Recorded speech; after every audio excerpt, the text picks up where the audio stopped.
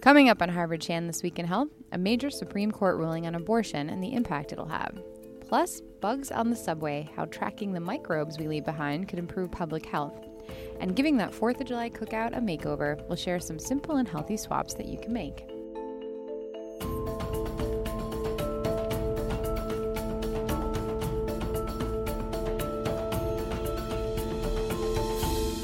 Hello and welcome to Harvard Chan This Week in Health. It's Friday, July 1st. I'm Amy Montemiro.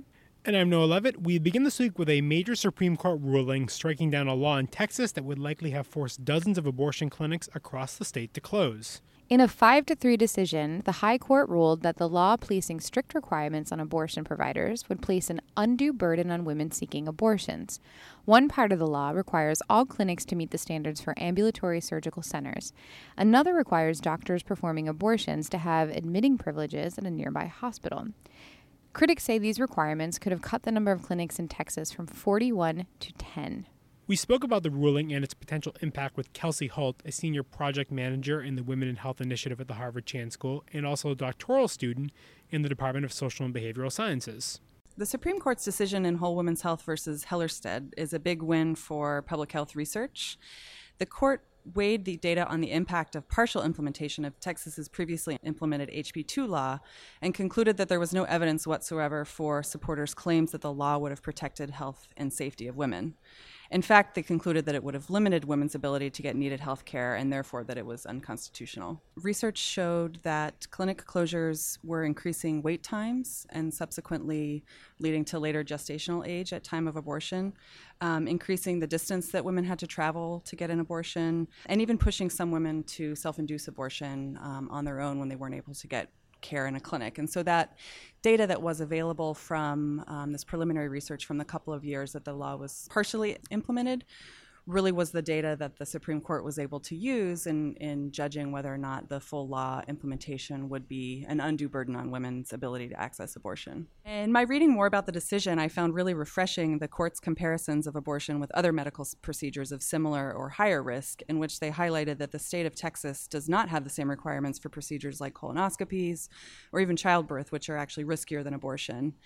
And this kind of rational, evidence-based comparison of abortion with other healthcare services really differs from the anti-choice messaging that you hear a lot around abortion and abortion providers as somehow more inherently dangerous, and presents a less stigmatized view of abortion as one of a number of healthcare services that women need and are in fact entitled to throughout their lives.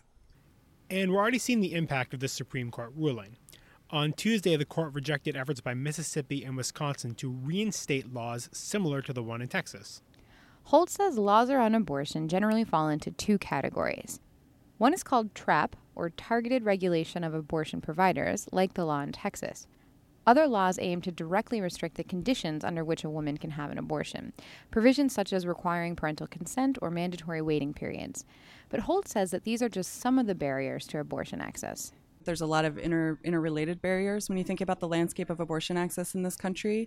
I really think about it in terms of the legal environment, which is what this week's Supreme Court decision has highlighted in terms of making sure that the frameworks are in place to allow services to be available and accessible.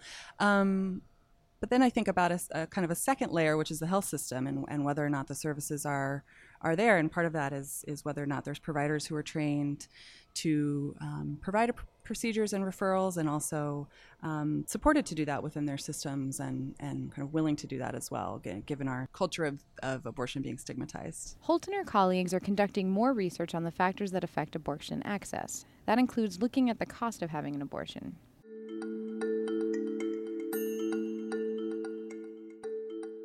Now to a story about bugs, and we're talking about the trillions of microbes that are transferred between our bodies and the things we touch. And it might make you squeamish, but researchers say there's huge potential public health benefit there. Scientists at the Harvard Chan School collected samples from trains, buses, and touchscreens across the Massachusetts Bay Transit Authority system in and around Boston. It's the first study to look at microbes across multiple surfaces. Researchers found low numbers of dangerous pathogens or genes tied to antibiotic resistance. In fact, most were microbes from our skin or mouths transferred by coughing or sneezing. And the scientists say that monitoring these microbes could be a powerful public health tool. By establishing this baseline, they could then look for deviations as a sort of early warning system for a flu outbreak or a rise in antibiotic resistance. Researchers say the fact that most of the microbes are not harmful raises a series of interesting questions. Tiffany Sue, one of the study's authors, explains why. We don't know what the long-term consequences of that is, because way back in the day, people were outdoors and exposed to all kinds of things. But now, we spend a lot of times indoors, and now we're just surrounded by skin microbes that people have been shedding. Who knows if that will have an effect on our health 5 years, 10 years, maybe a lifetime down the line. And if it does, I guess we can start looking at, say, should we be making our chairs and desks out of different things that might promote different microbes? Or should we be pulling air in from outdoors or have more plants? Those are all things to look at. One of the other next steps for researchers is determining which microbes are dead or alive and which can be transferred between people. To read more about the findings and to watch a video on the research, head to our website, hsph.me/thisweekinhealth.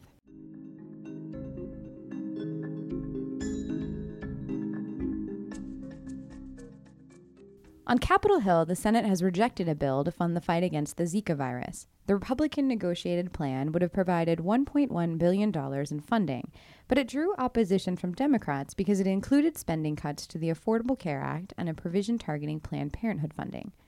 President Obama has requested $1.9 billion in funding, and with the mosquito season in full swing, Congress has just a couple of weeks to pass a bill before it leaves for a long recess in the middle of July.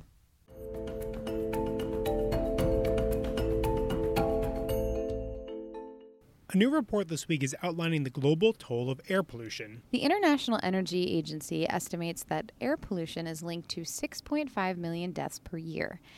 And the IEA says that many of the causes of this air pollution and the possible solutions lie with the energy industry. The group's executive director told the New York Times that there needs to be a focus on emerging energy consumers and polluters, countries such as China or India.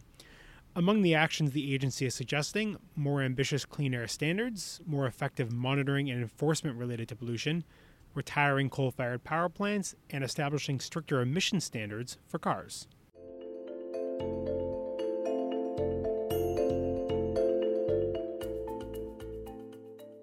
Finally in this episode, people across the U.S. will be celebrating the 4th of July on Monday. And when you think of July 4th, you probably think about a cookout with burgers and hot dogs sizzling on the grill. But those obviously aren't the healthiest choices.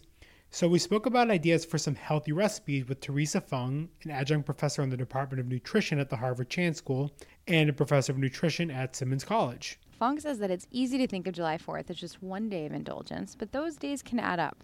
One day is not going to make a break on a person's life and as well as a person's health.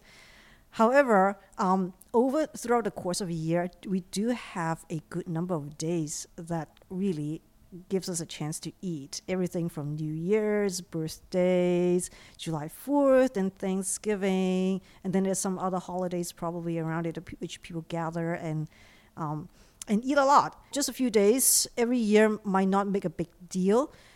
However, it's still a good opportunity to include some healthier aspects, even though and still enjoy at the same time. Fong says that concerns about things like burgers and hot dogs generally center on diabetes and colorectal cancer, which can be heightened by cooking these foods over high heat on a grill. In addition to swapping in healthier proteins for things like burgers or hot dogs, Fung says we should prioritize fruits and vegetables first, then focus on the meat. Start thinking about what vegetables can we throw on the grill first, what fruit salad can we make. Think from there first, and you have those in mind, and then think the protein. And then while you're cooking and eating, serve yourself the fruits and vegetables first. Put those on your plate first. Then the last thing you put on is the meat.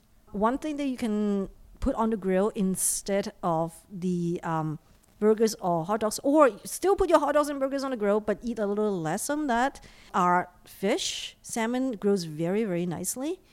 And so you can add some of that as protein. You can also put chicken on it, and it also grows very, very nicely. You can find some very nice sauce that is not very too high in sodium, marinate it, and then put it on the grill, and it'll be very nice. On the side dish, one thing that people can do is instead of having potato salad and macaroni salad, they can have a fruit salad instead.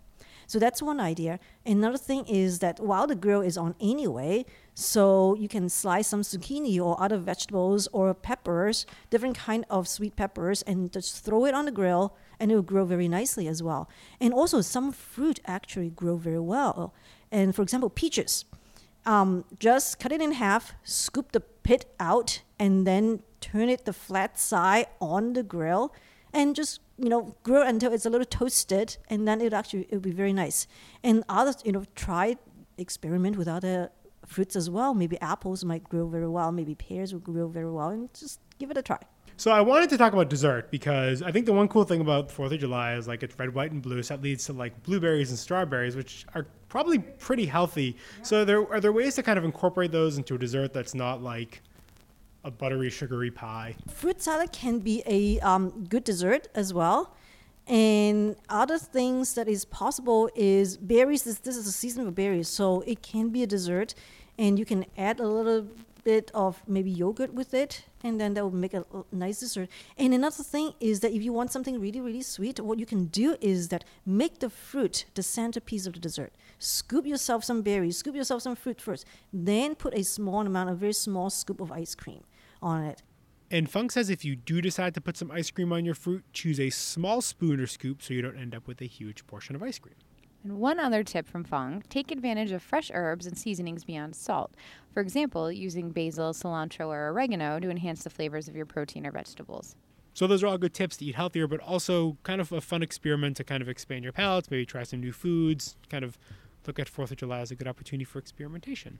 Excellent. Grab some herbs out in the garden, get a little time outside as well, add a bonus. Well, that's the thing Teresa said is that, the summer is the time where you get fresh herbs. We don't get that in the winter, so kind of take advantage when you have that opportunity. That's all for this week's episode. I'm Noah Levitt. And I'm Amy Montemiro. You can listen to this podcast anytime on iTunes, SoundCloud, or Stitcher. And if you like what you hear, please leave us a review. It really does help.